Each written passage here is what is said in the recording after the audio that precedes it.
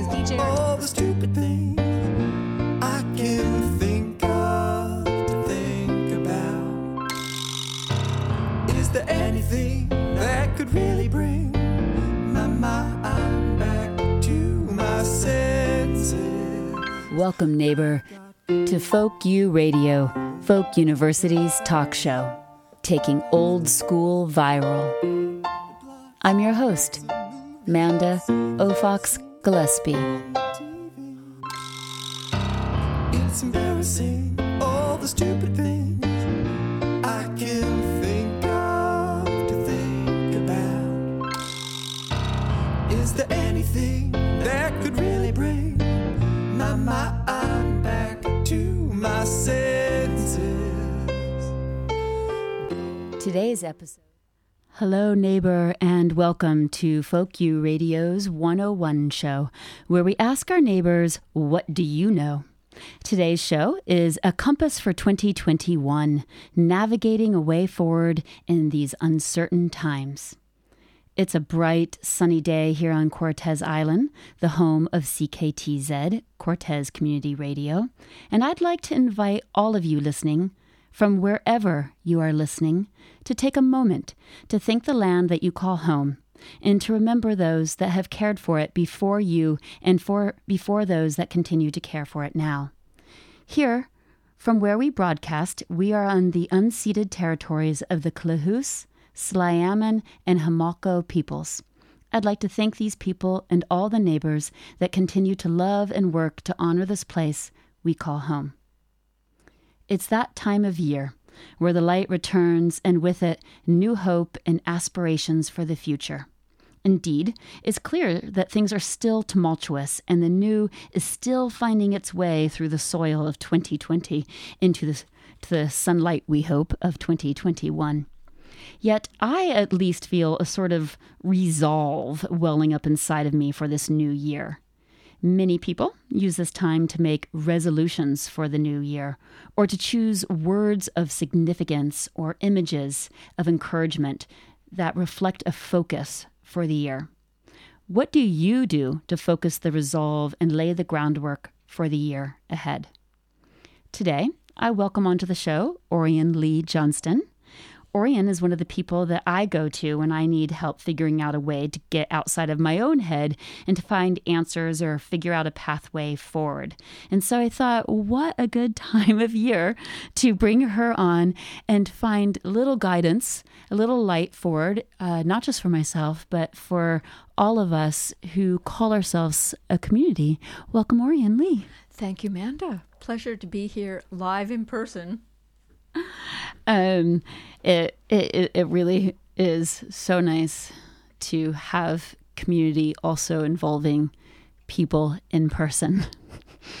So I would love to hear a little bit about your story in relationship to that and how you came to be in this part of the world.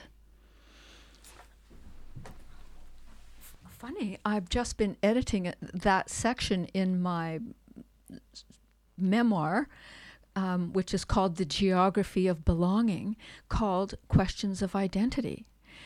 And I've been doing the bio, which says, I was born and brought up and still call the West Coast temperate rainforest of Canada my home.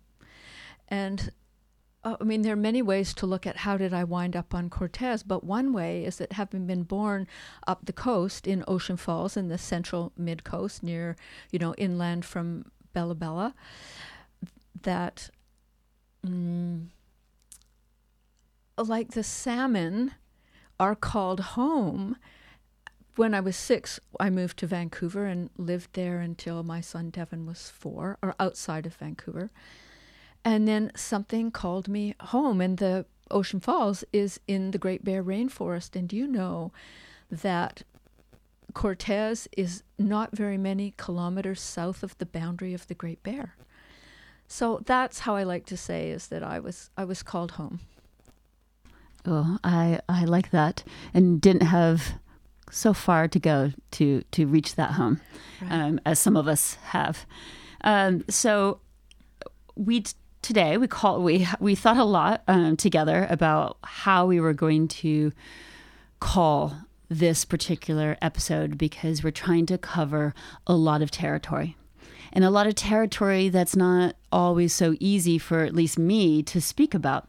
And so I thought, could we spend a little bit of time about explaining to everyone listening as to why we came up with this metaphor of a compass, and how we could create or use this idea of a compass to help us orient ourselves in our lives and in this time, versus the way we usually think about using a compass as a way of orienting ourselves in relationship to the four directions.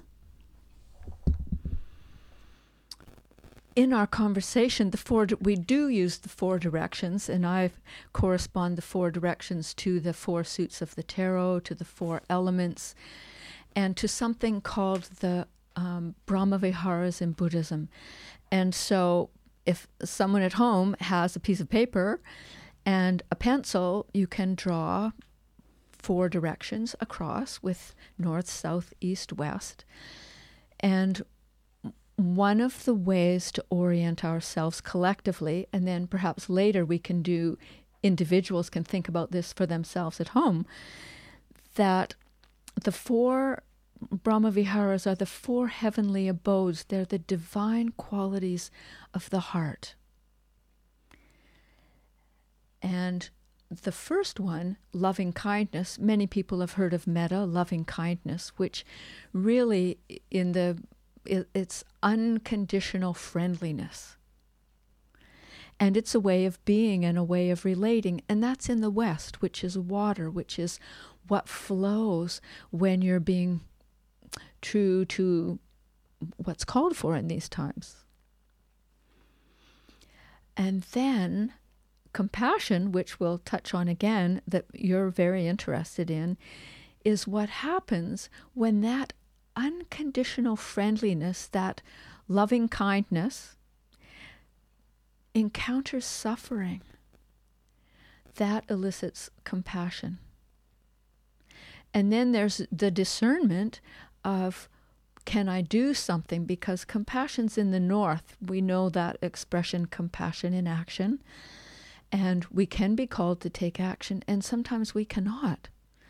And so then there's, rather than action, there's the ability or the capacity to bear the suffering. So often we feel like we need to do something and we don't know what. And one thing to do is to simply be able to bear the suffering and the discomfort. And I learned about that in Africa particularly, but it's applicable here. And in the South is empathetic joy.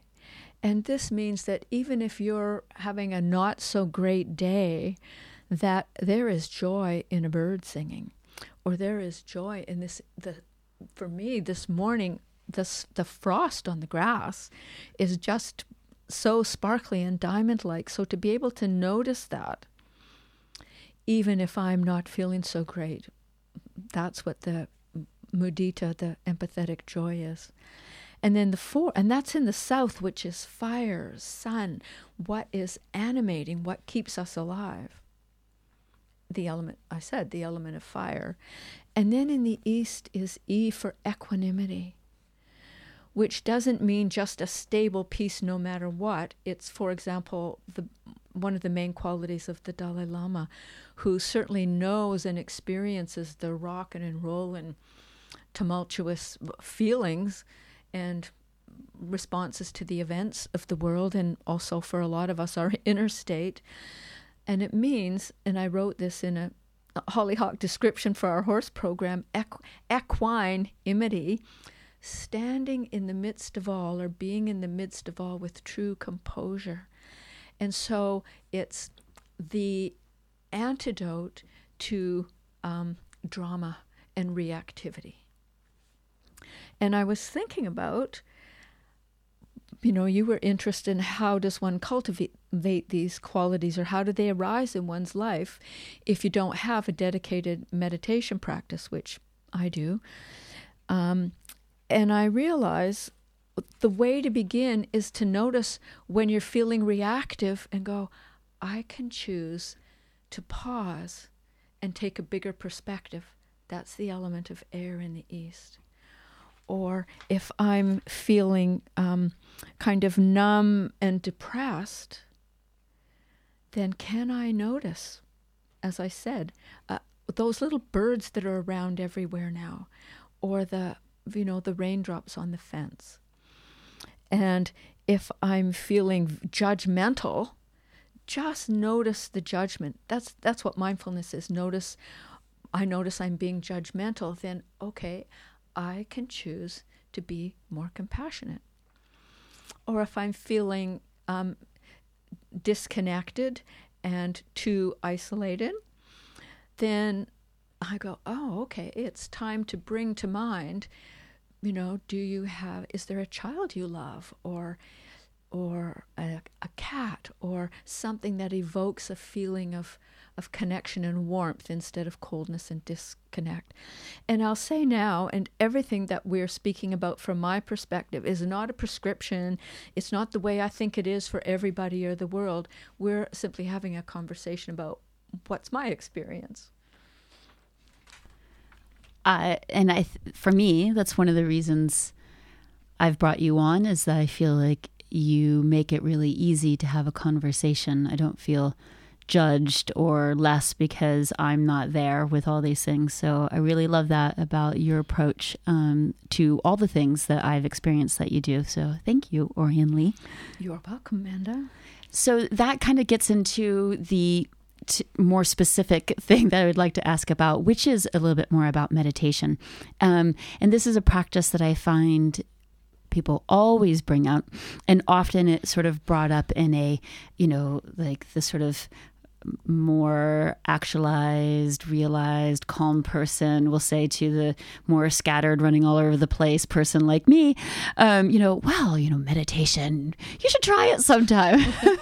And I'm wondering if you can give a little bit more idea of where do you start if you do find in particular that you're a person really drawn like me to doing, or to the beautiful distractions of one's own mind and thinking.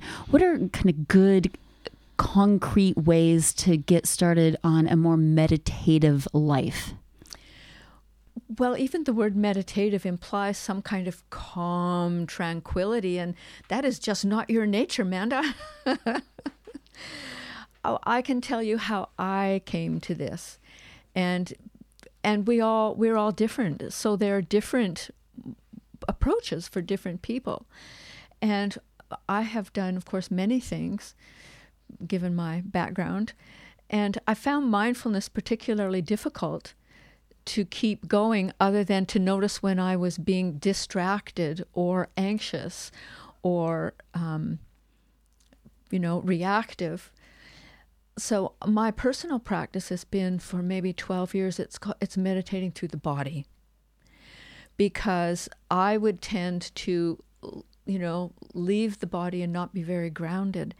And so the fundamental practice is lying down on the ground, or on your yoga mat or your bed. I do a lot of it lying down in bed, but lying down on the ground, and essentially through a guided body part by body part, melting into the earth.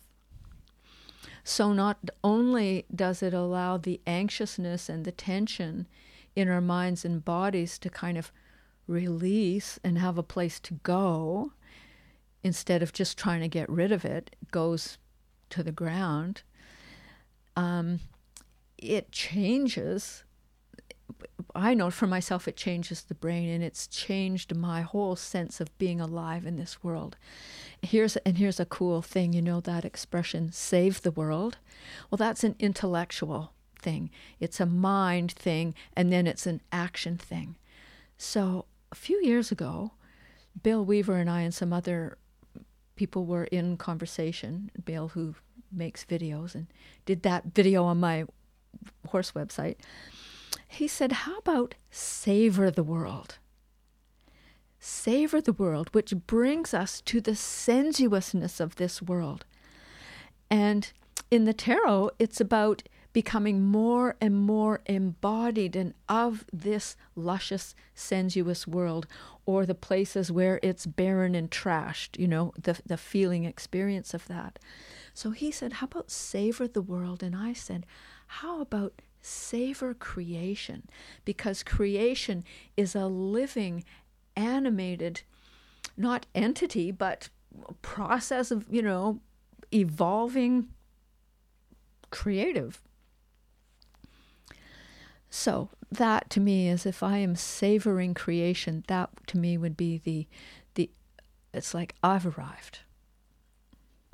I can so much more relate to that, because it doesn't just feel like it's removing from the mind or from the body or whatever, but there is like action and stillness and action kind of built into that way of thinking. And I often find that with you, that you can kind of give a little turn of the phrase that allows me at least to rethink the way I might have approached something before. And that lightness to meditation, where I don't feel like there's only one way to do it, helps me to feel like, okay, maybe then tomorrow's the day I really will do it. Who knows? Maybe even today. So giving little hints as to what some of my hopes for the year are. So you also talked a bit about compassion and your work around compassion in your own life. Can you talk about how you've embodied that and think about that a little bit more? It's a learning curve. And when I said earlier that compassion is the loving kindness, it arises when we're in that state of loving kindness, when we encounter or touch suffering. And I just heard that last weekend, because I'm doing a 4-weekend series on these Brahma Viharas with Stephen Smith and Michelle McDonald, who've, you know, we first brought to Hollyhock 30 years ago. And then 20 years ago now, I went several years in a row with them with Michelle to Burma to practice deeply, and then bring that experience of what is it like to really meditate and practice deeply back to our community here and the things that I was involved in. And we did Steve and I and a few others did a Compassion in Action project in Vancouver, in your old neighborhood, in the downtown east side, meeting over perhaps a year, every few months, in the attic of a house on East Hastings Street. And we didn't actually get to doing some action in the streets, but the experience of doing the heart-opening practices, where the harsh realities of life are right there when you go out for lunch or when you're meditating. You can hear it on the street. It's super humbling. That feels like a good time to tell us a little bit more, because I didn't know that you'd gone to Burma, but I do know that you've spent a great deal of time in Africa, which I imagine is a beautiful place to learn about compassion from. So much acts of compassion that you see practiced there. Can you talk to us a little bit about what took you to Africa and some of the learnings that you had there? Yes, which are in my book. Well, to be honest, here's how I got to Africa. I was doing these body meditations. This was 11 years ago, something like that. And I was doing these body meditations. At that time, I was living in the winters on my friend's horse farm in Goldstream, just north of Victoria. And I was lying on the ground in the fall and doing this deep melting into the earth. And the horses were nearby grazing. And when you're in that kind of state, the horses are just, here's another animal lying on the ground. It's perfectly safe when you know what you're doing. And I guess I could say I heard a voice, but it came over me, literally, go lie your body on the earth of Africa. And I'm like, oh, well, I guess I've always wanted to go there.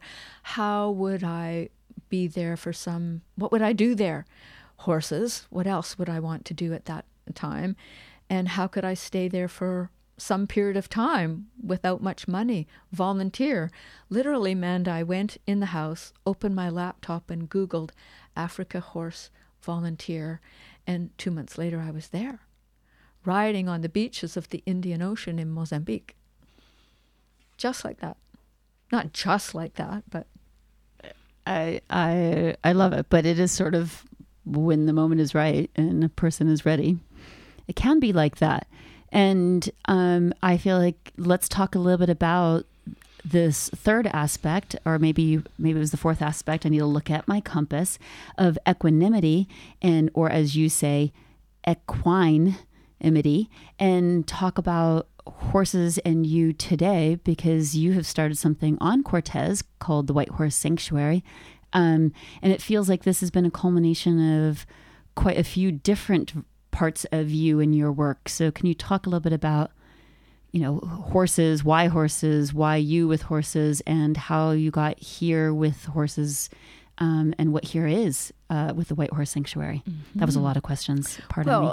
Thank you for wrapping all of that together, and White Horse Sanctuary being a kind of fulfillment. I've never had my own horses before. How I like to say it is, I am Omar and Raven's human. I don't consider myself a horse owner. I'm a kind of a steward of their care. And it just was time for a different kind of relationship, a certain kind of responsibility that has been more grounding than anything since raising a child. And they came to me equally serendipitously in a story, but we won't go into that long story now. But after a number of years of being in Zimbabwe, I began to feel a little gratuitous, like I needed a deeper sense of purpose. Yes, it's fine to explore the wilderness and contribute to, a land preservation project there, and to keep the horses exercised, and to learn a lot about compassion by having a Shona family there and friends.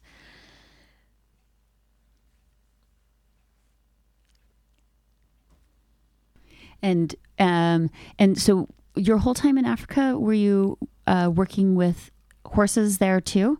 And was that the beginning of your horse work, or you kind of alluded to maybe there were horses even earlier in your life? So just trying to lay the pathway of how does one become a sanctuary, for horses on Cortez. It seems like that doesn't just come out of a dream. Right. Well, when I began to feel like I was a bit self-serving in Africa, again, serendipitously, I found myself at the gates of a farm called Healing with Horses Zimbabwe. And that was in 2018. There were 30-plus horses, high-ranking, competing horses, and 30-year-old sway-backed mares with no eyes. And then special children would come and do therapeutic riding with these horses.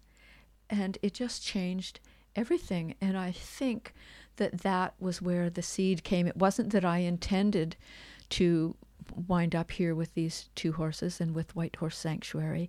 And really, it's not necessarily, it's at the moment located on Raven Farm, but it's really a state of being. It's not a place. So that several of my horsewomen friends in other places I consider part of White Horse Sanctuary.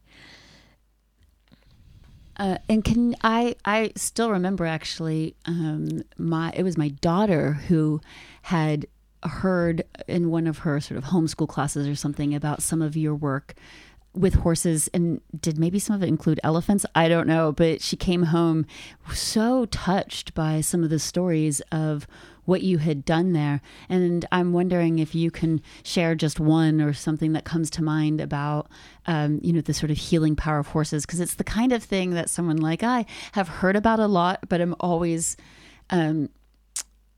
I guess I just don't fully see the potential because I haven't had a lot of horses in my life. And when I think about horses, I think they're kind of big, they're kind of scary, they seem like a lot of work. So kind of why, I guess. So I'd love to just have a feel-good moment with one of your stories.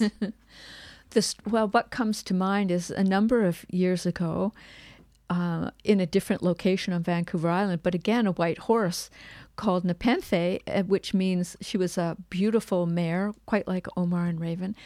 And Nepenthe means reliever of sorrow. And a woman came because her husband had left her.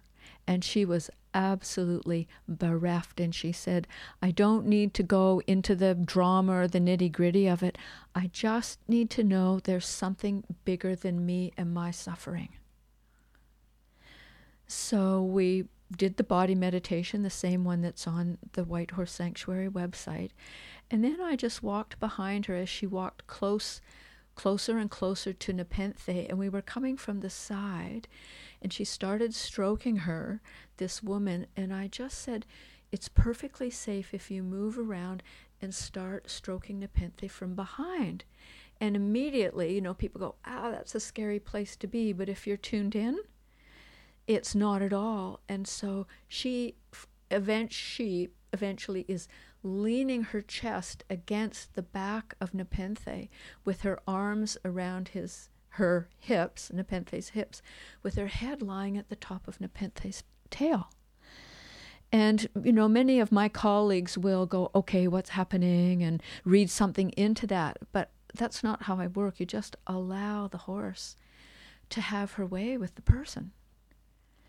And for about 20 minutes, this woman just lay like that, and then I could feel her breathing deepening, and eventually her breathing was in sync with Nepenthe's breathing.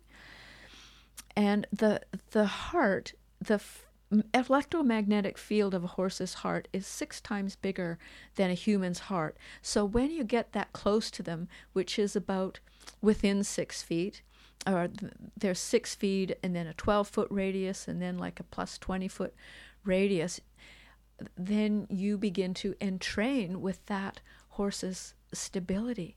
And it's a way of regulating, dysregulation or being incoherent or discombobulated or heart sick, so to speak. And then she just stepped back and said, okay, that's it. I got it. I feel held in something. That is a beautiful story. So thank you for that. And so I feel like these are beautiful for their concreteness. Mm-hmm. It's like taking those ideas of compassion or equanimity, which I feel like can seem a little abstract often. Just like meditation can seem like an abstract state, like, oh yeah, I know I want to get there, but boy, it seems like a far away. Do you have other little gifts of kind of, breadcrumbs along the way that stand out to you that you feel like you might like to share with us right now? Well, another example that comes to mind is when someone comes to see the horses, for example, then we can talk about other means, and they want to tell you their story. This has happened to me, that's happened to me, da da da da. And to be perfectly honest, I'm not interested in the story. So I will find a way to, whether it's putting their hands on the horse, for them to stop talking.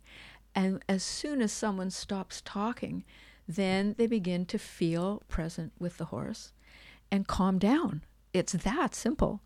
It's like my grandson in Nanaimo is learning self-regulation in school. So you can't help but be regulated in the presence of a horse. I feel like particularly when one is in a state of kind of non-regulation, it seems impossible to figure out how to get there. And so I love maybe all schools, we can just disband the classroom, take them out into the field more often. It'd be COVID safe. Who doesn't like that? It is 1:30 right now, except for maybe this is a repeat and then it won't be 1:30. And so I'm going to take a moment to say you are listening to CKTZ 89.5 FM, Cortez Community Radio. You can also listen to us live on the web at cortezradio.ca. We have Orion Lee Johnston with us, and this is a great moment to tell us a little bit about how these practices that you use in your own life, how they've actually come to bear on this time living through COVID on Cortez. Winter on Cortez can be a pretty lonely, dark experience in the best of times, and I feel like during COVID, it's really tested our fortitude. How has it been for you, and have you found that these practices have helped you in the ways that you hoped and wished they would? I'll say this with the understanding that there are certainly people on Cortez for whom this is very difficult in myriad of ways. I don't need to list the ways, and so, you and I both are aware of that. And for me personally, it's introvert heaven, because there's nothing I should be doing other than what I'm doing and in the bubble of people that I see. And there's nothing going on that I'm being left out of or I should make an appearance at. And so it's a beautiful container that doesn't need to be, so I feel like consolidating rather than dispersing. And that for me has been made it much easier to I do practice in the morning, but more it's what I am able to notice in the day because I'm less distracted.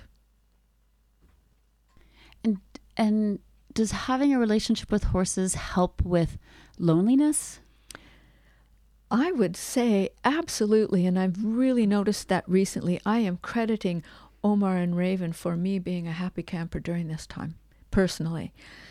And the accumulation of being with them over, well, I started to know them in 2017, but the last 2 years I don't like November. November is scary. It's dark. I live alone at present, and it's, oh my goodness. And that didn't happen this year, nor did it happen last November. I am going every day to be with those horses. And I think that, along with the meditation practice, has actually changed my brain so that I don't anticipate that, it's going to be dark, it's going to be long, I'm going to be alone. So it's been, to use that word, transformative, really. And, I don't study, what are the words that the brain changing? Neuroscience. Neuroscience. But I think I'm an example of what happens. We'll get Haley on at some point to talk about what happens in the brain. She's already talked a little bit about that in the nervous system, because they are one. Well, and I bet she would be absolutely say that there are even perceivable in brain imagery changes that have happened. It's not just in your head. It's not at all in my head. Yeah. Sorry. I'm laughing. I really like puns. So. Okay. And I have to imagine Omar and Raven don't have to wear masks and hand sanitize for you to give them a hug, which it's got to feel nice. Yesterday there's some little girls come regularly. It's so sweet. And so we were standing there, and I asked them one at a time to come by his nose and just breathe on his nose, and then to put their cheek under his nose and to feel his breath on them. And it's so calming and so connecting. Can you imagine? And then sometimes, I'll confess, I put my ear by their nostril, and it's just the most glorious sensation, this breathing in your ear. I do feel a little bit of fear rises up in me when I even think about it, but I like that you could get to the place where you can go right to sensation through fear. And if you would come by yourself, we can absolutely do something about that fearfulness. It's really easy to dispel that. Thank you. She can help you too, people. So let's, one of the things I'm very excited to talk a little bit more about today is tarot. And I know that you've had many, many years of experience and practicing with the tarot. And I thought maybe you could start by telling us a little bit more about how you came to practice with the tarot and what that process was like, because I believe you actually studied, the tarot in a, long format and a more formal format. But I also, I was just wondering about how other people can begin to engage with it, and if there's a way that you can explain the tarot to us that doesn't take, a few years of needing to actually study and practice with it. Oh, as I did about a year ago in our Folk You Noon Hour talk. In the very beginning, I was in my Saturn return, and anybody over the age of 30 might know, a listener, about the Saturn return, where you lose your bearings and it's a time of reorienting. And I happened to do a weekend workshop, and I went, oh, here's how I can make sense of things. This is what the experience, it gave me a frame of reference for being a human on this earth. And so, and it's a living system. And over the decades since then, what I notice is, as the collective psyche of people changes in our society, that the meaning of the tarot cards changes.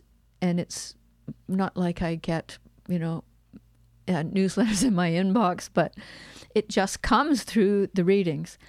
And so, in answer to your question of how did I study, it was with a very particular teacher for whom I am grateful. And every time I spread out the cards in that arc when we're doing a reading, as I spread them out, I thank that person, still decades later, for that foundation, that strong foundation.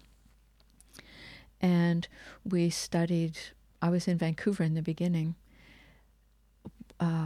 weekly, and then it was over a period of years. Then we meet a whole day once a month over a period of year, and then for a whole week once a year over a number of years. And it was all about learning it through our own experience.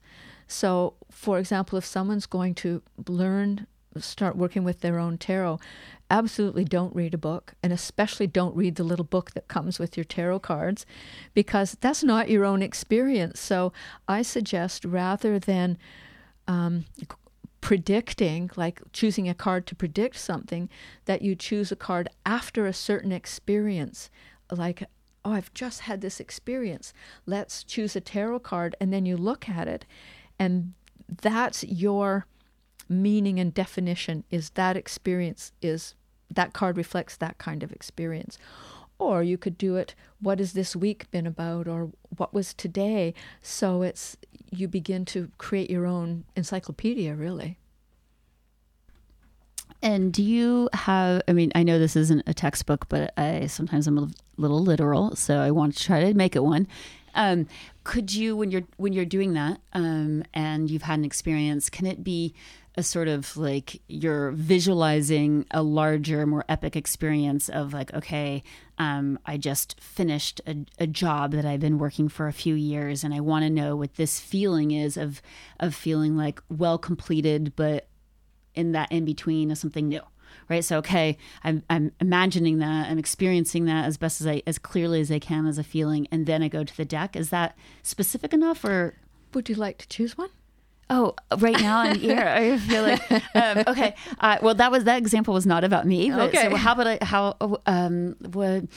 we talk a little bit more, and I think about something, and then I no, I have something. Okay, so one of the things I'm thinking about doing, so I'm just going to say this out loud. Right, take these, okay, and just shuffle them around while you're doing this. Okay, so I'm right now thinking on air out loud, so this is a real test of my abilities. about this new Folk You radio program that I want to do. And I've been talking with a number of you out there listening about how we could combine more actively the things I miss about Folk University, where we came together in real time and other people would say, what about this or what about that? And we would have conversations and combine that with some of the amazing reporting that's happening right now through Cortez Currents, kind of in-depth thinking, often interviews with neighbors or experts or other things around topics of the day. So it's like neighbors actually gathering and speaking together, and topics of the day with the radio, because that's what's safe and available to us right now during COVID, and it's just plays such a beautiful role. And so I'm at the beginning of thinking about how these things could come together in a new way. And it feels kind of chaotic in my brain and like it hasn't found quite format. Is that clear enough of a... Mm-hmm. Okay. So what would the card be? Even choosing a card creates anxiety in me because I'm like... Rather than choosing, notice there's a card that's going to reflect what you've just talked about. So just allow your hand to be drawn to that card as like a magnet. Okay. And I'm going to show Orion Lee what this card is. This is the archetype. There's 3 kinds of cards in the tarot. Okay. There's the Ace to 10, like in a regular card deck, and those reflect the situations and circumstances and conditions of our life, so how we engage with the world. In 4 suits, and the 4 suits is what we do, what we think, how we feel, and just the state of our energy. And then the Royal cards in a tarot deck, they show what's your best suit. Is it to do something, to plan and think and communicate something, or is it about feelings, or is it about creativity and inspiration? Then there's 22 cards that don't exist in a regular card deck, and those are archetypes, which are the inner kind of experiences or journeys that evoke healing, consciousness, growth, evolution. And so you've got an archetype, which is perfect because this is this is not a set of conditions in the world. You've got, what is this? And the archetype of the Hanged One, if we want to do it in the feminist language, is about, it's about surrendering to what is new. It's a card of resurrection. It's, one way of looking at it is Christ on the cross. And so part of it, this could be for you personally, Mandra, is to not sacrifice yourself on the cross. Not to, overwork, for one thing. And so I'm laughing at that one. Yeah, we know this. Or to think that you're accountable or more beholden to make a difference than is actually realistic for you at this point in life, in this point in time. So it's for you to not sacrifice yourself. However, there's a bigger mission here, which is the emergence of something bigger than what has been in the past. Oh, it really feels like that's... Does that fit? It feels like a great card, both for the thing that I was speaking about, but then also actually when I think about 2021 and how I sort of feel about this year, mm-hmm. I think that sort of sums it up. And I don't think I'm alone in that sort of sense that we have all kind of been through a shared suffering, even if we've had different parts of what that has meant. And I feel, at least for one, ready for the resurrection, for something essential in us to be reborn. And if you notice this, the Hanged One, it's a human figure upside down. What that means is, in this new way of life, if you're feeling disoriented, that means that's the correct way of viewing things. So if you feel, if you imagine you're upside down and the world isn't making sense, that's absolutely correct. And to not try and squirm your way back to what feels familiar. So it's the unfamiliarity of this new orientation. Wow, I feel like this could be a first right now. I'm just saying, where we can have this sort of amazing tarot reading experience over the air, live. So I hope that gave you something too, because that felt really profound for me. And it does make me feel so excited about the potential of the tarot. And one of the things that is really interesting, I know about you, is that you do tarot readings for people all over the world. And so one of the things when I asked Orion Lee to do today that I wanted to know is kind of like a check-in, like a sort of, how, Orion Lee, what really is the state of the world? And I'm wondering if you can tell us a little bit of things that you have seen come up, and maybe starting with, like, did you see anything coming up again and again, images, cards again and again in your readings a year ago, kind of, just pre-pandemic, and are you seeing anything now that is really standing out? Well, fortunately, around this time last year, I started to track what were the cards that were coming up, because I'm really curious what is consistent across people. And I call it, and you do this in your approach as well, is like, I love having my finger on the pulse of the collective. And so here's what's, yes, over, the first half of last year, the dreaded archetypes of the Tower, the Devil, and Death were coming up consistently.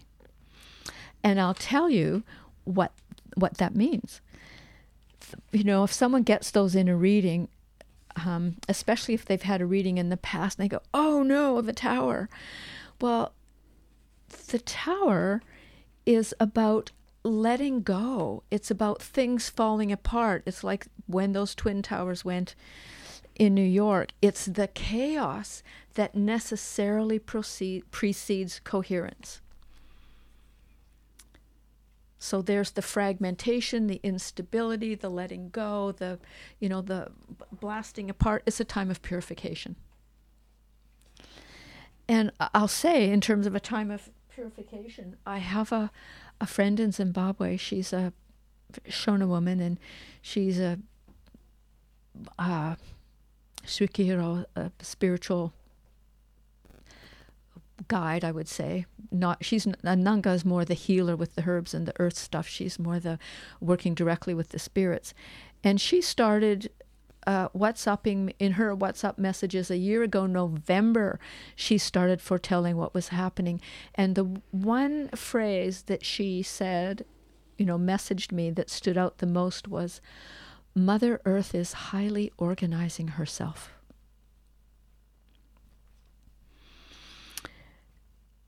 So, that will mean different things to different people. So the Tower is the promise of the coherence and coming into some wholeness after chaos.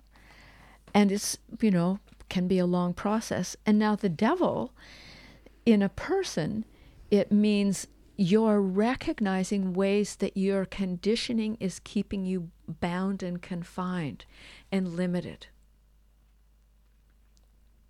Whether it's family conditioning, society's conditioning, school conditioning.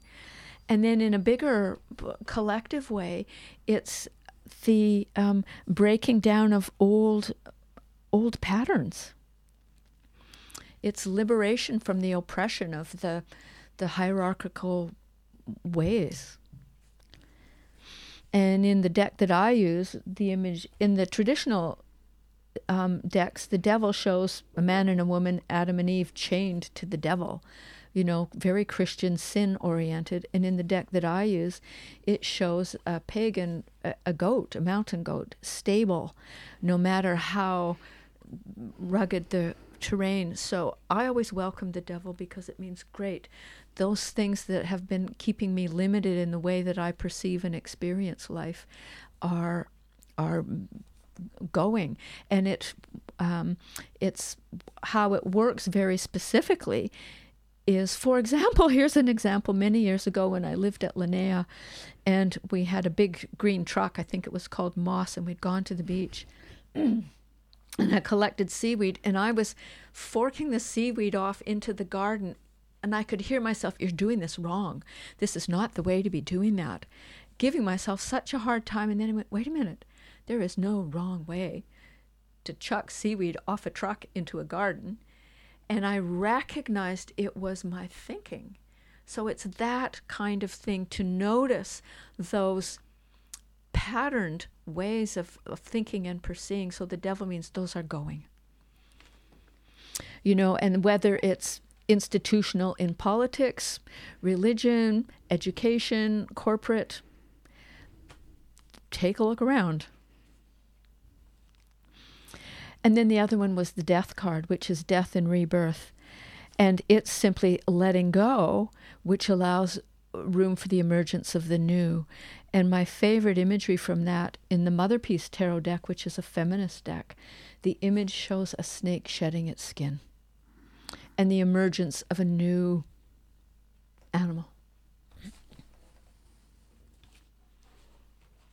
I just want to take a moment too, because I really felt last year, even before, and really some of it was with you and your guidance, and I strongly started getting called to do more work with people like you and Margaret, for sure, who's led a lot of the Death Collective stuff. So that's a very kind of literal interpretation of it. But what I started realizing is that I wanted her to be in things that I was doing so that I would be forced to be aware of how, in order for new things to come about, old things had to be allowed to go.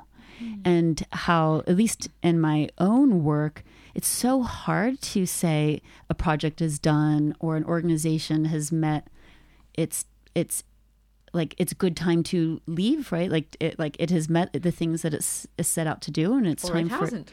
or it hasn't, and now it needs to end in order for something else to begin. Just endings, not something we practice very often in this world. So I love the idea of the death card being about a snake shedding its skin, and also how absolutely apropos that those things would be coming up last year.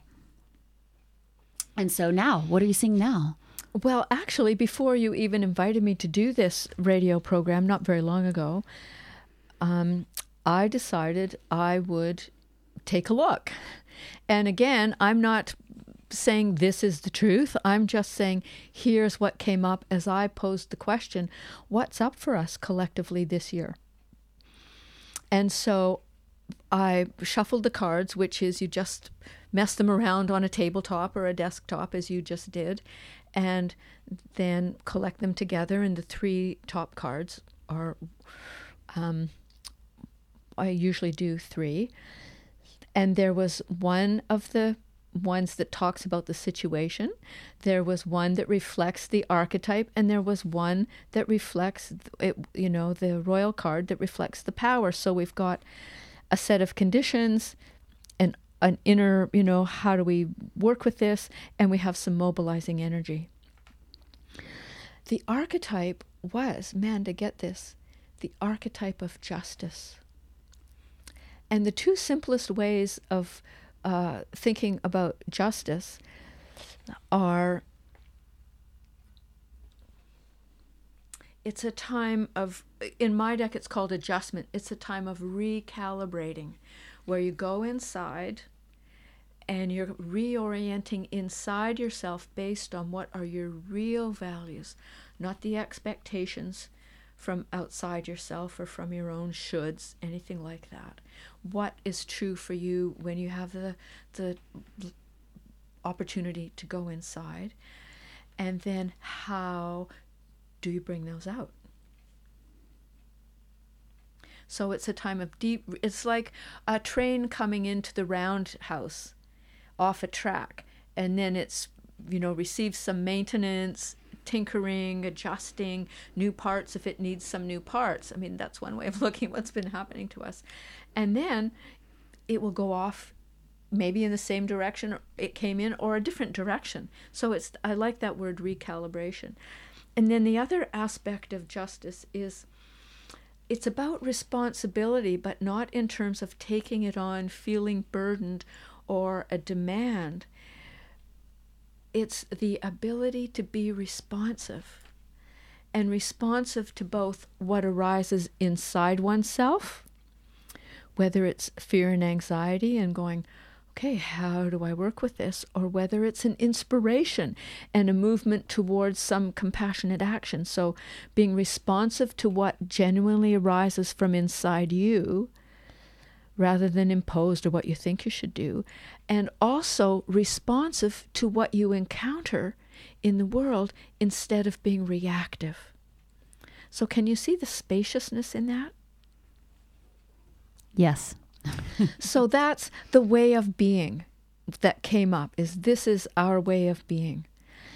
And then the situation, like what does the lay of the land look like? And I know this isn't true for everyone on Cortez or everyone everywhere, but, I think if those of us that can are aware of this and can practice this, was the Six of Cups.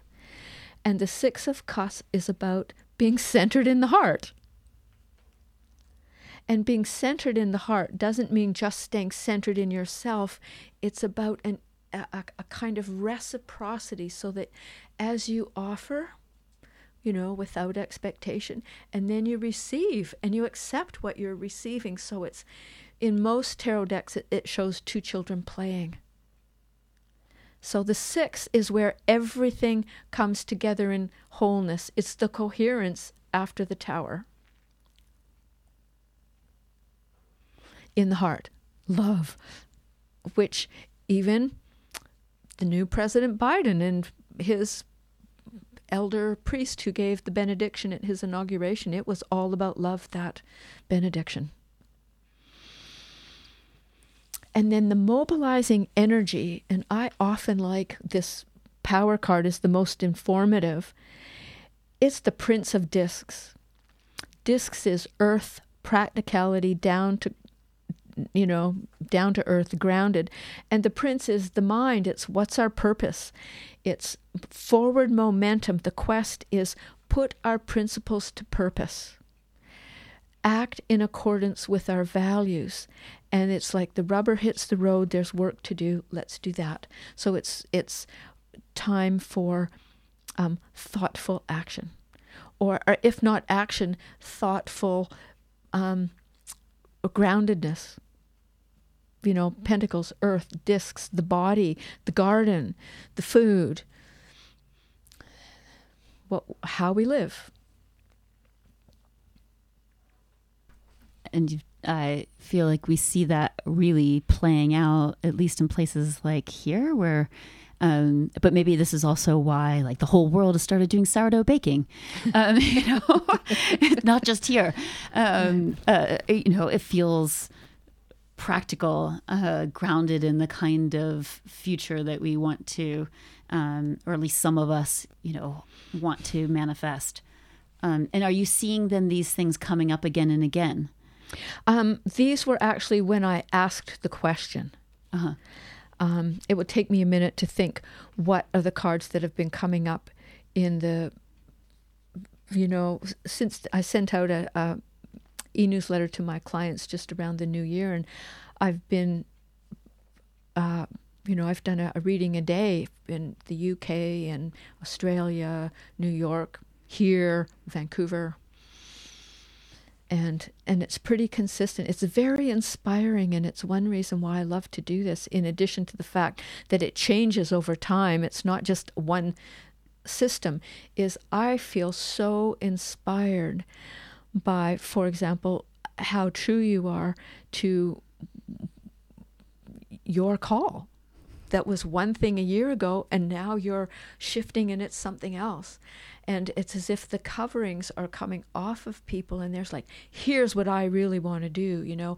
I've been a marketing executive in a big city, and now I need to do, a homeless project, is an example. I love that. Well, let's take a moment to tell you that you are listening to CKTZ 89.5 FM, Cortez Community Radio, on the web at cortezradio.ca. And this is the Folk U Radio 101 show, where we bring neighbors in and ask them, what do they know?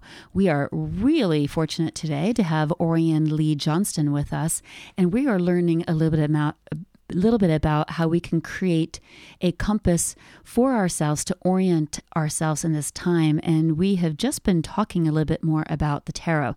And I'm going to make a special offer that Orion Lee does not know about. So, but you get to hear right now. I got to pick a tarot card and have Orion Lee explain it for me. What if you tried that at home? If you have a deck, what if you ask yourself, what is this thing that I am feeling? How would that manifest in a card? And pull a card for yourself and call up. See if Orion Lee can tell you a little bit more about it. Or if you don't have a deck at home, why don't you consider calling up? She's shaking her head no, but I feel like we could pull something off. Try calling and seeing whether we can do something. It won't be on air. This is going to, in the background, there's just going to be music. Everybody at home can just listen to music, try to pull their own tarot card. But if you're one of the lucky few who gets through first, you might be able to try an all new experience of an off-air radio reading. So I feel like we should give it a try because I like doing that kind of stuff. Orion Lee looks a little scared. So this will probably... If it's not on air. Yeah. She's willing because it's not going to be on air. It's just going to be between you and her. So give a try. Call us up at 250-935-0200. We will have about 15 minutes of music, so there should be time for more than one of you to call. Or if you just have other questions or things that you would like to share with us, or just questions about the tarot, about your own guidance practices, ideas to share with us, we'd love to hear them. It's what makes this feel like it is a community radio show. So please do give us a call, 250-935-0200. And I hope you enjoy the music, which I hope I can find every time. It's okay. I think I've figured it out. All right. You can see if you can guess why I've picked what I've picked.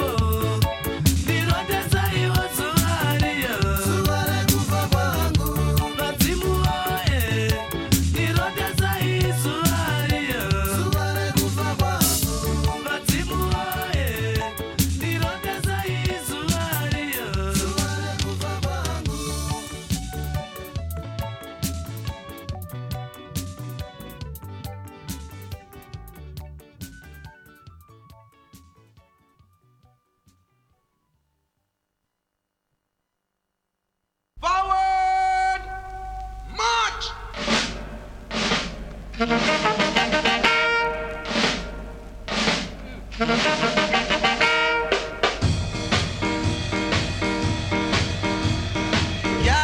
together, be brothers and sisters, we're independent. Join hands to hands, children started to dance, we're independent. Won't be sad and blue. The Lord is still with you, because your time has come when you can have your fun, so make a run.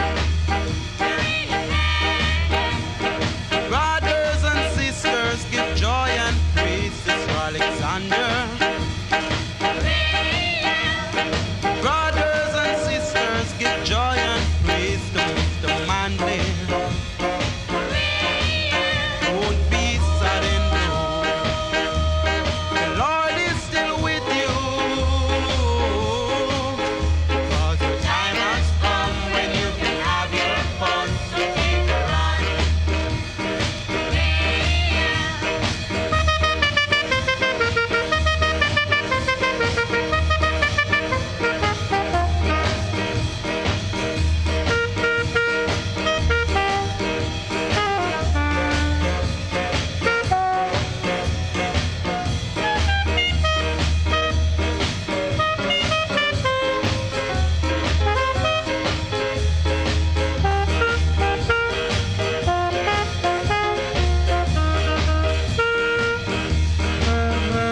Whoa, whoa, whoa. Yeah, yeah, yeah. Sing a song, sing Ben, sing a song, sing a song. We're independent. Yeah, yeah, yeah, yeah. Brothers and sisters, give joy and praise to Sir Alexander. Brothers and sisters, give joy and praise to Mr. Manley. Won't be sad and blue. The Lord is still with you, because your time has come when you can have your fun, so make a run. Because your time has come when you can have your fun, so make a run.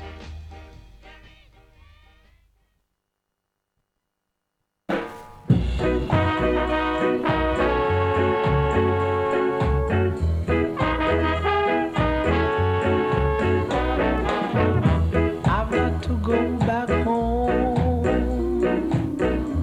This couldn't be my home. It must be somewhere else, or I would kill myself. 'Cause I can't get no clothes to wear, can't get no food to eat, I can't get a job to get bread. That's why I've got to go back home. If I've got to go, I've got to go back home. If I've got to stay, I've got to go back home.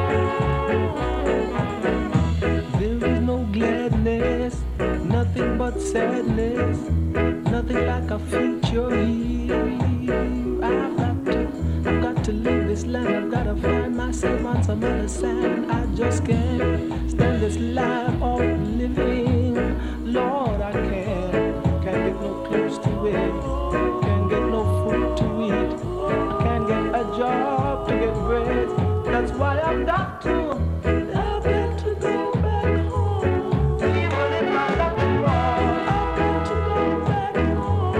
Even if I've got to fly, I've got to go back home.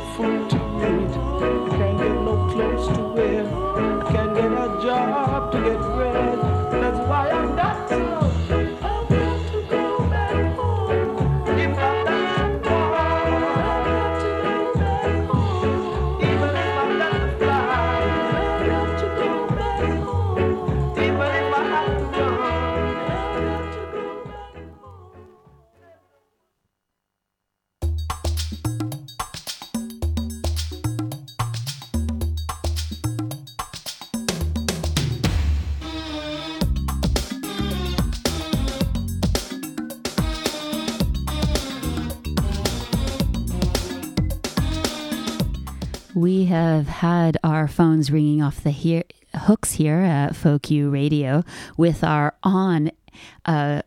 on-air call for an off-air tarot reading with Orion Lee. She'll pick a card for you, or if you have a card or a deck at home that you can pick from, she'll help you read deeper into it. So a couple of you were trying to call at once. We do not have sophisticated phone lines, but just so you know, you do not have to worry. This reading is completely off-air, and it is just for you to have a little bit of time with Orion Lee. So keep calling, folks, at 250-935-0200 if you'd like to speak with and or share something with Orion Lee or talk about the tarot in any way in your life. Now back to a few more minutes of music.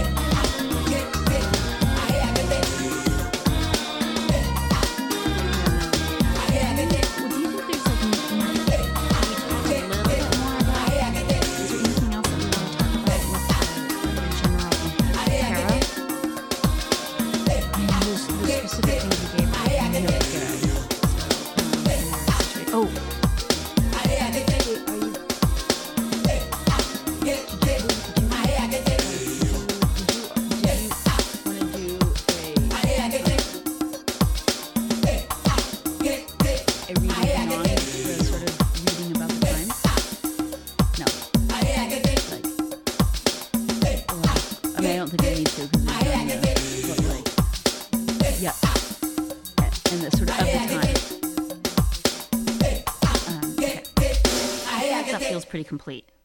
I think that's enough, Carol. Yeah. Okay. Great. So then we'll go back. Why don't I go on air and help people to get this paper?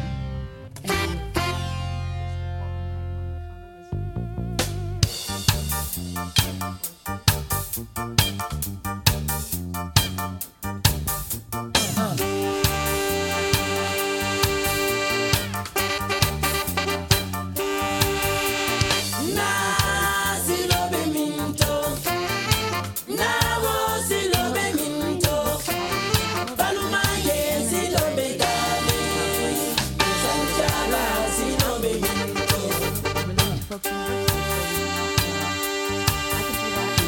Sanchaba silobe minto Kande silobe dami Budodi silo itanina Unabukoto silobe minto Na silobe So maybe we just put it out there sort of a thing. Na wo silobe minto Palumaye silobe dami Sanchaba silobe minto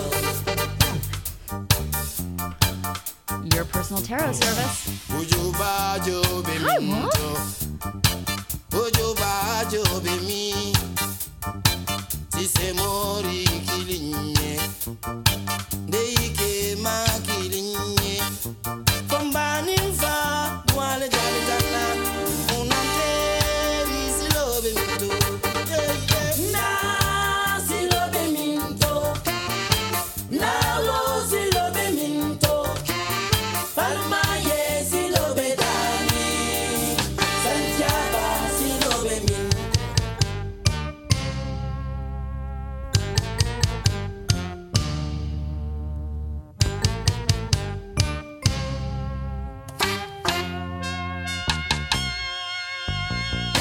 Santiaba silobe minto Kande silobe dami Bukato silo itanina Unabudo di silobe minto Na silobe minto Na wo silobe minto Palmaye silobe dami Santiaba silobe minto Moro Gedumbe yadi Moro Gedumbe yadi Moro Gedumbe yadi Moro Gedumbe yadi Moro Gedumbe yadi Moro Gedumbe yadi Moro Gedumbe yadi Moro Gedumbe yadi Moro Gedumbe yadi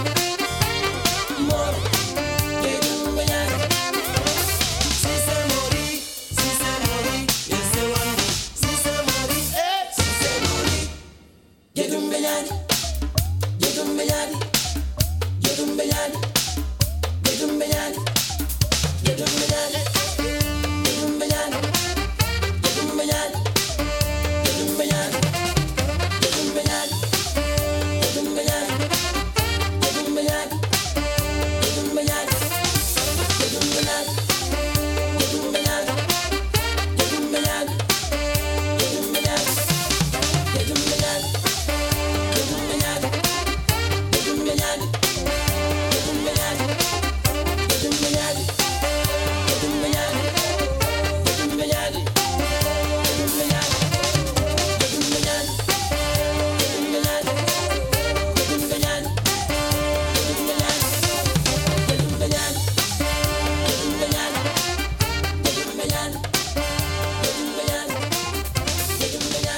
Gedumbe yadi, Gedumbe yadi,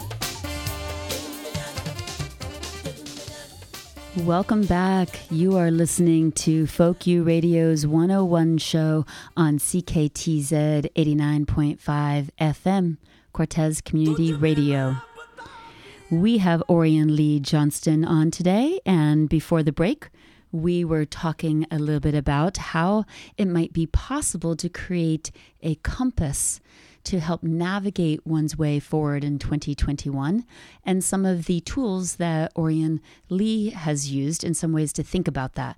And in particular, and then we over the break, were able to do some tarot for some of you lucky folks, and we talked about tarot as one of those tools to navigate forward, but also the acts of other meditation practices and the four Brahma Viharas. So she will reorient you to those, but also she can help you, guide you right now, and a little bit more about how to use those tools to think and plan and navigate your own path forward for 2021. So if you have a moment and you are not driving or something like that right now, go get a piece of paper and a pencil or a pen, something to write with, and then you can make the most use of this next moment or segment for yourself.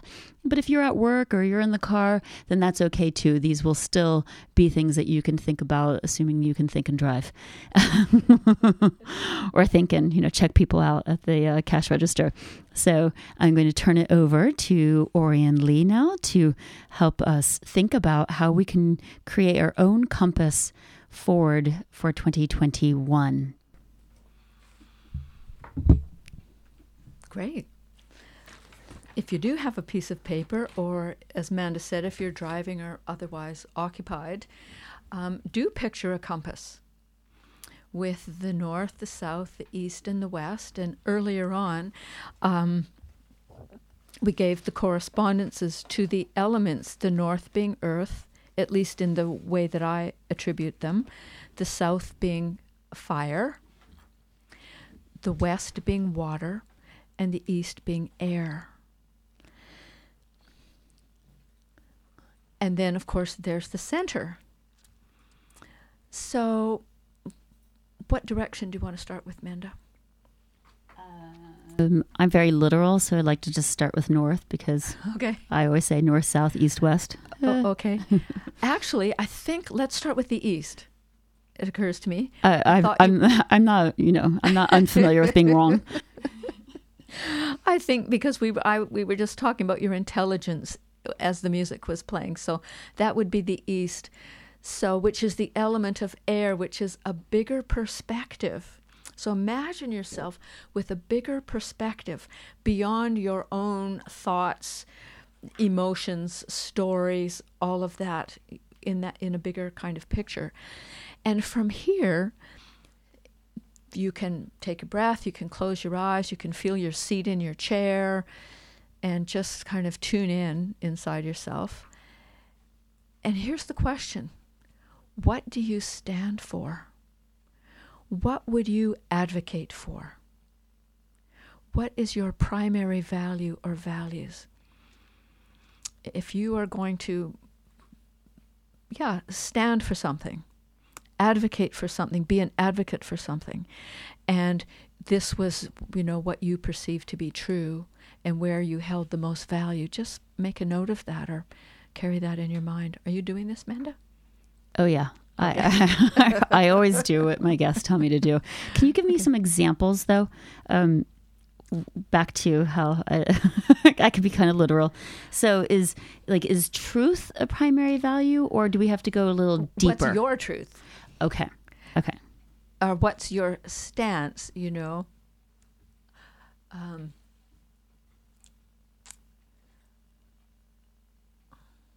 I would say I stand for those 4 heavenly abodes, the qualities of the heart that we were talking about earlier.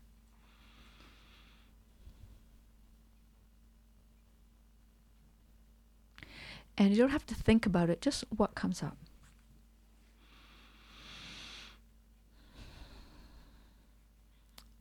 Or maybe you have, someone advocates for feral cats. It could be. It can be very specific.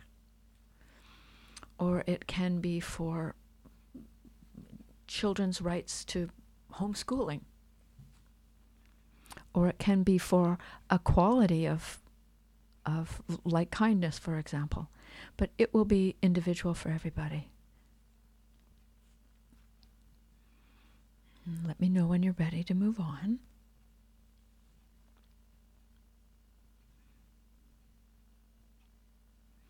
And the simpler, the better. Then in the south, which is the element of fire, so fire is what is your, in a sense, medicine? What it makes you feel alive? What animates you when you feel enthusiastic? Or what not makes you? What causes you? And is it something inside yourself?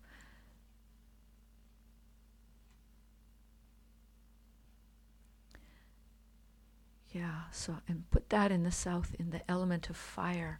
Fire is what fires us up. Or if you're not feeling well, what's your good medicine? Is it something you actually take or eat? Is it some action that you have? Could be some person or animal that you go be with or place.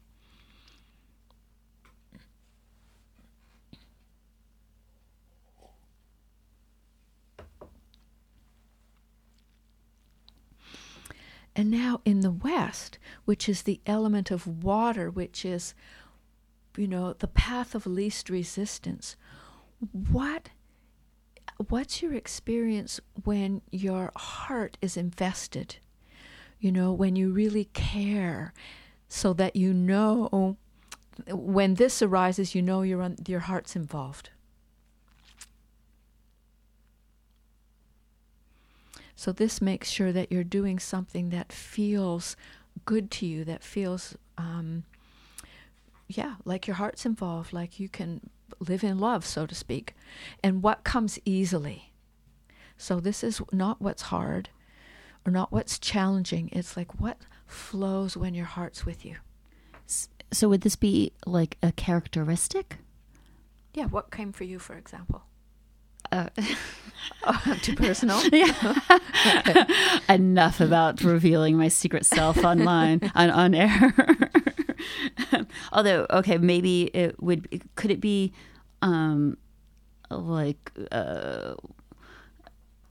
like curiosity or connecting with neighbors? Is that, I really actually genuinely like that if you think I'm just pretending. Okay. Or is that more fire? Well, do you need that for sustenance? Yeah. Okay, then that would be your fire, Okay. the south. And what flows is, for you, is like a good conversation. Okay. All right. Because your soul is there. Thank you all for listening to my questions. Mm-hmm. Or when your heart's there, what flows when your heart's there? It could be listening to my kids instead of thinking I should be doing something else. I'm not talking to you specifically.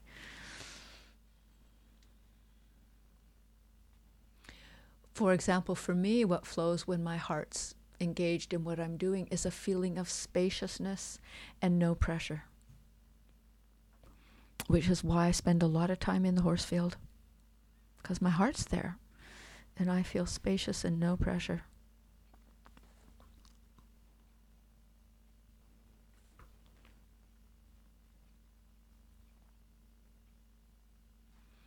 And then in the north, which is the earth, it's what is your way of action? For many of us here on Cortez, it's get outside every day. But what do you feel called to do? Rather than, thinking, standing for something, feeling inspired, what's the action that allows you to get some momentum and some traction in your life?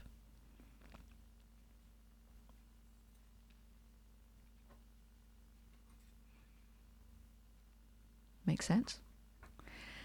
Yes, she's nodding. And then the center is, what's your home zone?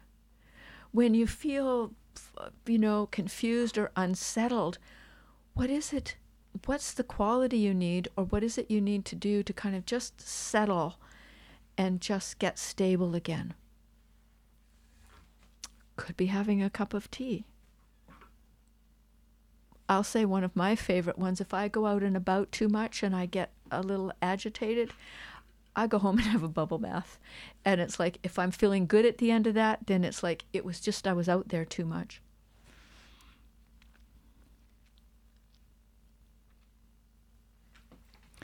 And so this is your personal compass as we move into this year. What do you need to sustain yourself in the fire? What's your good medicine that keeps you well?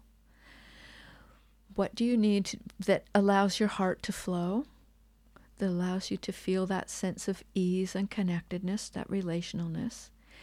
And what do you need to actually do with your body that helps you feel like you've got some traction and you're not spinning your wheels, or you're not stuck, or you're just in a place of inertia?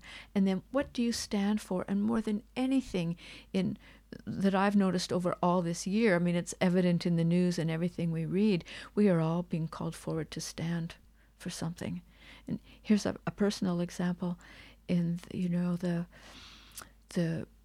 all the racial uprisings in America and in the States in this last spring, prompted by the episode, the loss of George Floyd, were particularly meaningful to me, having spent a lot of time in Africa and witnessed it so blatantly there before I began to be more aware of it here.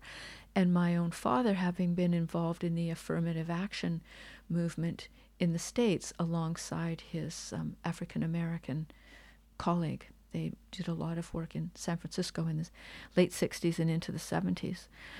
And is, what do you stand for? And after that incident, I literally had a dream the next week that I was there as a bystander on that sidewalk. And being in this grandmotherly stage of life, I just walked up to that police officer and said, "Get your knee off that young man right now." And so it's that kind of thing. What would you stand for? Whether it's in a grocery store or when you're in a conversation for a few friends, and not to just feel anxious and shirk back, but through these other qualities with kindness, be able to say something that's true and be a witness to something, and a stand up and be counted kind of witness.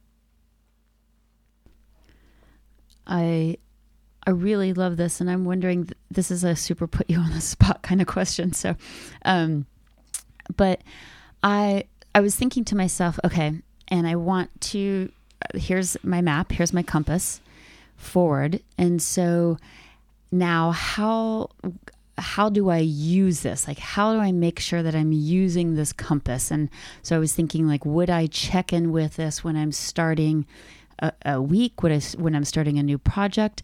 And then I was thinking about my child, and I was just having a conversation with my younger child today about about what it means to be a bystander, and when we see things that we might describe as bullying, or that we think are unjust in some way, and how culpable we are when we stand by and watch them. And of course, we went back to one of the great metaphors in our family life, which is Harry Potter. And we're talking about the example of Neville Longbottom, who, if you have or have not read that story, what you can know is that, everybody knows in Harry Potter that Harry Potter is the great hero. And so, of course, he's the great hero figure. And throughout the books, he is the one involved in all the action. And Neville Longbottom is his foil, right? He's like the dumpy, nerdy, gets everything wrong boy. And in the very first book, Neville Longbottom's great act is to stand up to his friends, Harry Potter, when they're doing something wrong. But actually, in the end, like, Harry Potter and Hermione were actually involved in this great act of heroism that brings, like, the conclusion of the wonderful first story. But in order to do that heroic thing, they had to kind of misbehave and break the rules. And Neville is the one who stood up to them in that process. And throughout the story, to its final conclusion, Neville is this, like, silent hero who's able to stand up even in the face of a great deal of sort of like, no, you're wrong, or, like, you're the loser at the back of the classroom. And so I was really thinking about this and how I would help a child or any other person maybe use a compass, like their compass, to figure out what is their role in life, because we're seeing more and more this very thing, right? That we do have, like you said, we need to be called to stand up for things all the time.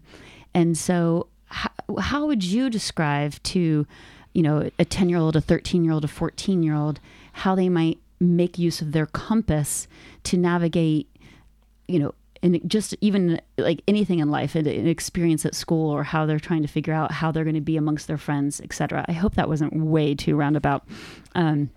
But that's what came up for me. Could you be specific? That's more helpful. Okay, so I guess what I'm saying is, so now that we have this compass, if you've taken down and you've sort of thought about your east, south, west, and north, and then your home, when you are about to embark on something new, whether that be a new project or just a new day, how can we pull out that sort of compass to help figure out a way forward? And then I was trying to add this really difficult second layer of how we can do that as easily as possible, so, explain it as easily as possible so that it could even be translated to a child. Mm-hmm. As beautiful with a child, it can be very simple. And I can imagine their directions would come pretty spontaneously when you ask those questions. What comes as you're posing the question is, what do you need to feel like you're supported? That would be the south. And then to ask for that of their parent or their friends or of themselves.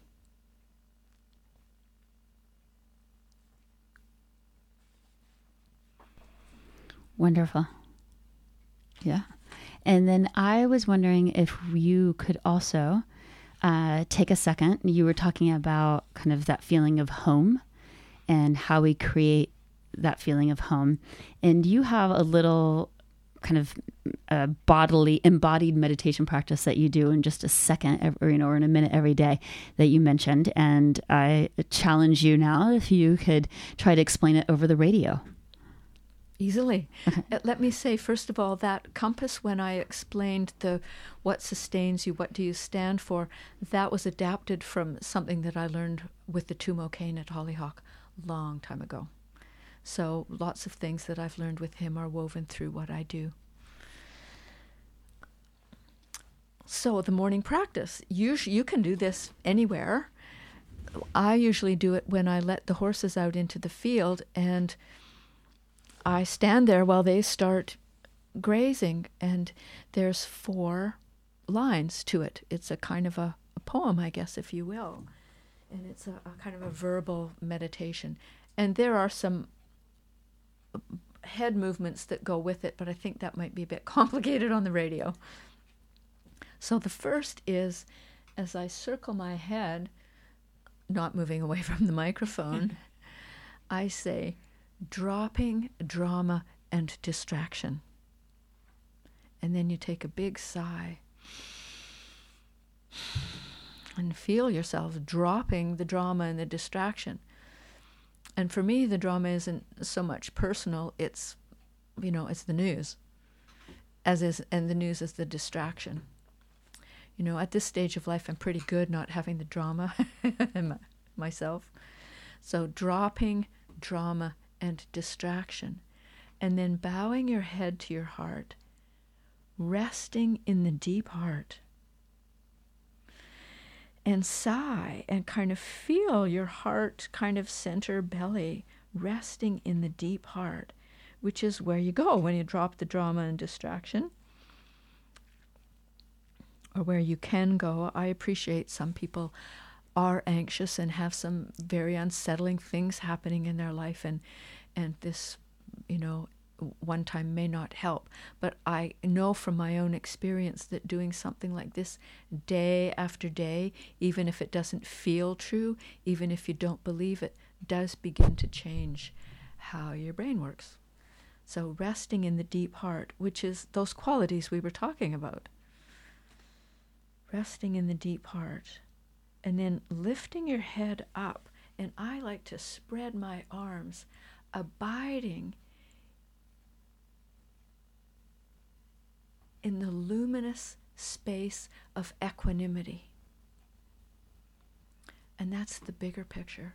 Abiding in the luminous space of equanimity, that kind of composure when you can stand like that in the middle of all this cacophony that's going on, either in your own mind, in your home or your family, your engagements, the outer world.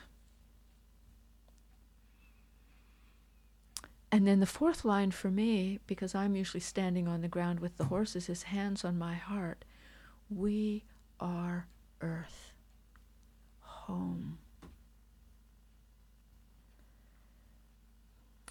Because it's not humans and nature. We're all nature. We are earth. We are a tree. We are a human. We are a horse. We are a rock. We are the wind. Home. I feel a lot calmer.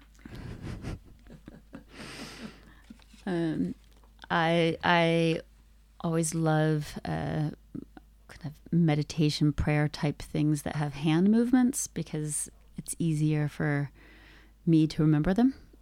So it's the only time I've ever wished that there was a video aspect to Folk You. Which does come full circle because at the beginning, Orion Lee and I were both talking about how much nicer it is to be on radio than on video. Thank you, Orion Lee. This has been amazing. And I thought maybe we could end before I do a number of announcements with things that are coming up. With you talking a little bit about a program that you sometimes do called Emerging Future, and which often, I think last year, indeed, you offered this in partnership with Folk University at this time of year. It's a fantastic thing to do at the beginning of a year. I have done it before with my partner before we moved to Cortez, even as a way to kind of figure out what the next steps of our lives were going to be, or just to reorient ourselves into the new now. So it seems like an incredible time to potentially do this on Cortez or with other people, and maybe to do it on Zoom. Can you talk a little bit about the possibilities around that and what your emerging future is? It can be your emerging future for an individual or our emerging future for an organization. Really, it's a completely new, different approach to what might formally be called a strategic planning process. No flip charts, no post-it notes. And so when I do it virtually, either with a group or an individual, there's 5 sessions. And in the first session, we collect ourselves out of the past because we need to get present so that we're not dragging all this stuff from the past. And the way we do that is look at what we've accomplished. We could do that with, if we were going to do one for Folk You, we would look at, in this short amount of time, what has been accomplished.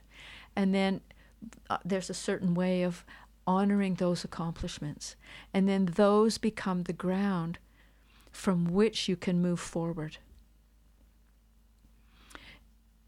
Or achievements. And they're not like we list them. There's a certain creative process for, in a meditative kind of reflective way.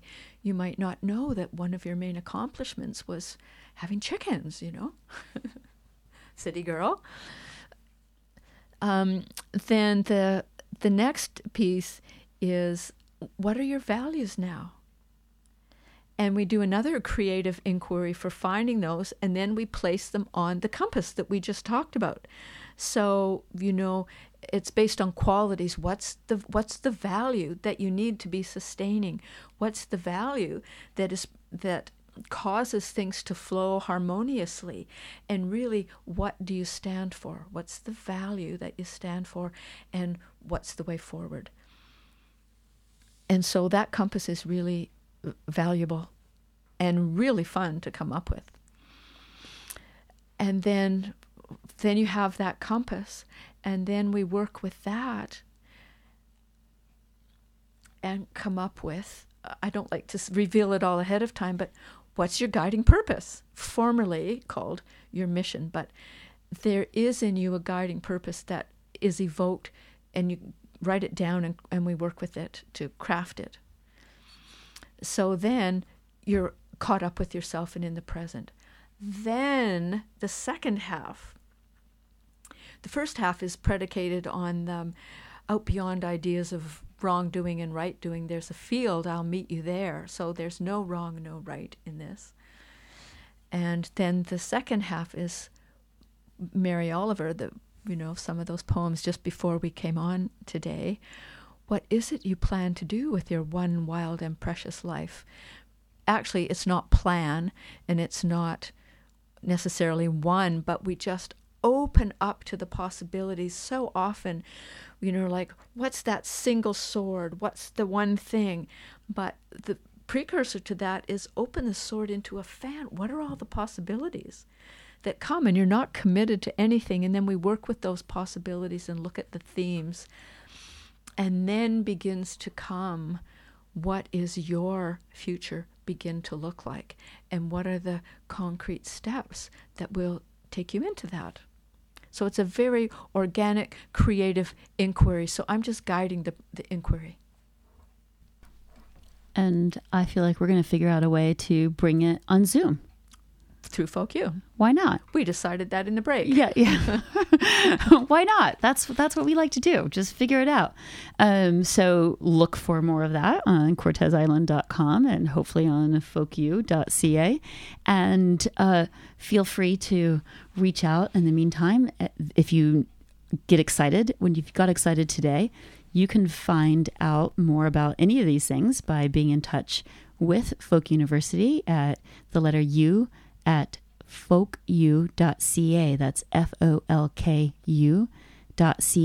And Orion Lee has a lot going on, as you've heard, and you can find her and some of the things that she mentioned, including the meditation, one of the meditations she mentioned, and a number of other things at some of her websites. Would you be willing to tell us the Whitehurst Sanctuary information, and if there's other I think you have the Orion Lee website. How can people find out more about you and some of your offerings?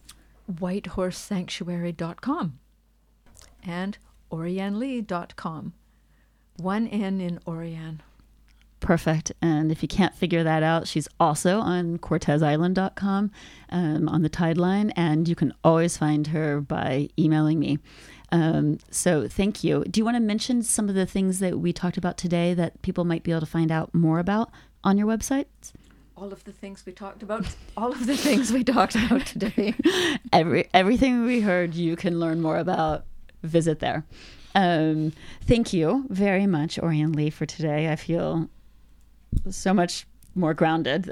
We all got to hear me have a number of special sessions with Orion Lee, so that feels just amazing.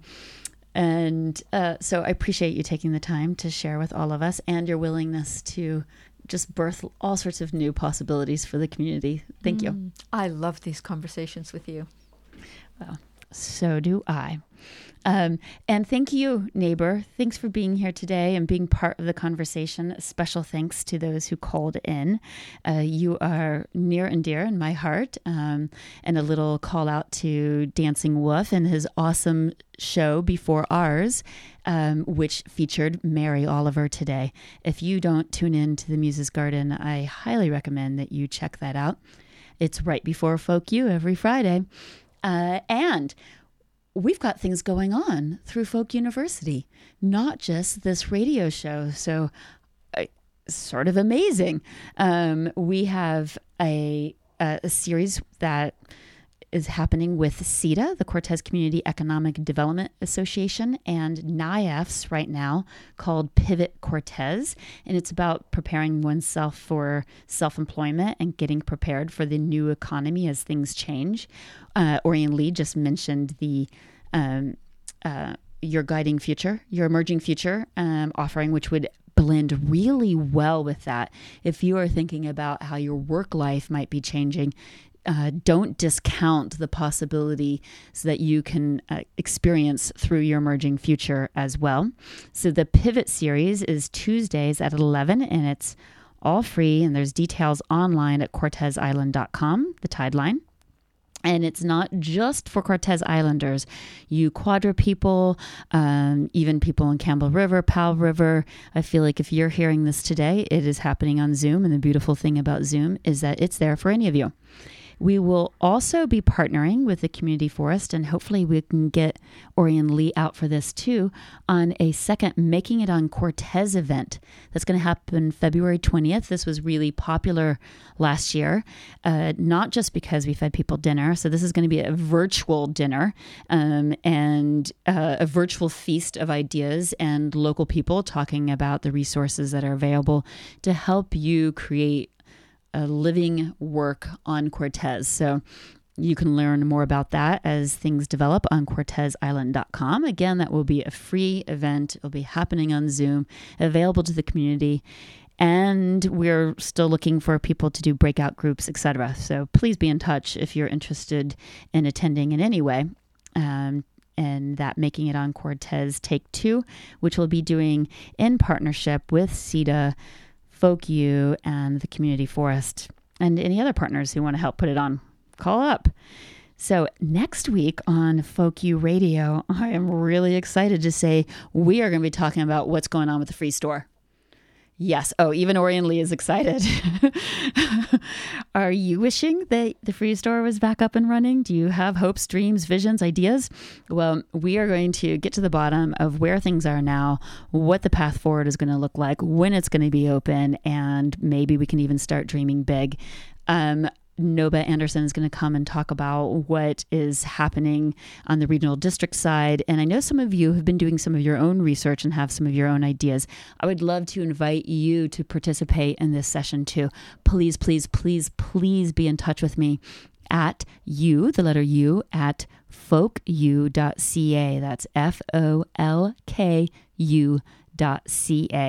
I'd like to try something new with next week's show, if it's possible, where we maybe even have a number of us having a conversation as part of this on Zoom that's on air. Or we'll do it the good old-fashioned way, where you come into the studio and some of you call in.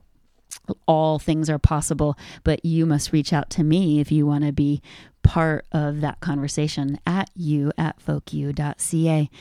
Again, neighbors, I cannot thank you enough for being part of my community and part of what makes Folk University, Folk University.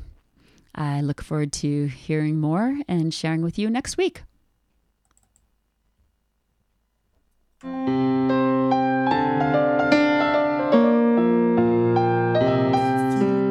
Think.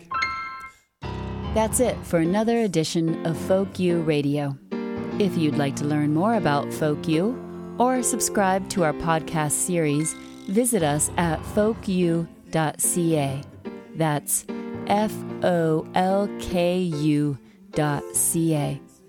Folk U is produced at CKTZ 89.5 FM, CortezRadio.ca. My little brain's almost always got something lame it's got to say. This show is brought to you by the Local Journalism Initiative, the program funded by Heritage Canada and administered through the Community Radio Fund of Canada. It's embarrassing, all the stupid things I can't think of to think about. Is there anything that could really bring my mind back to my senses? Don't get me wrong, I am thankful I can think, but I'd be thankful to be also able not to think.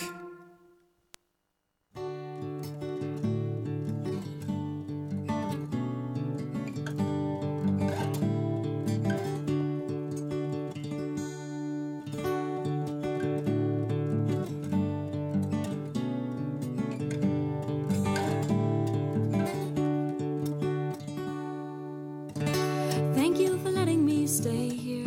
Thank you for taking me in. Thank you for the beer and the food. Thank you for loaning me bus fare. Thank you for showing me around.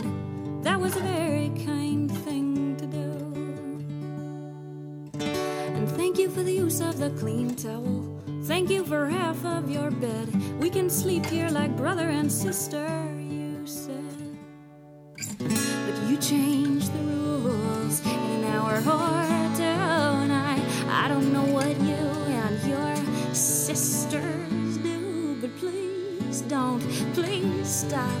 This is not my obligation. What does my body have to do with my gratitude?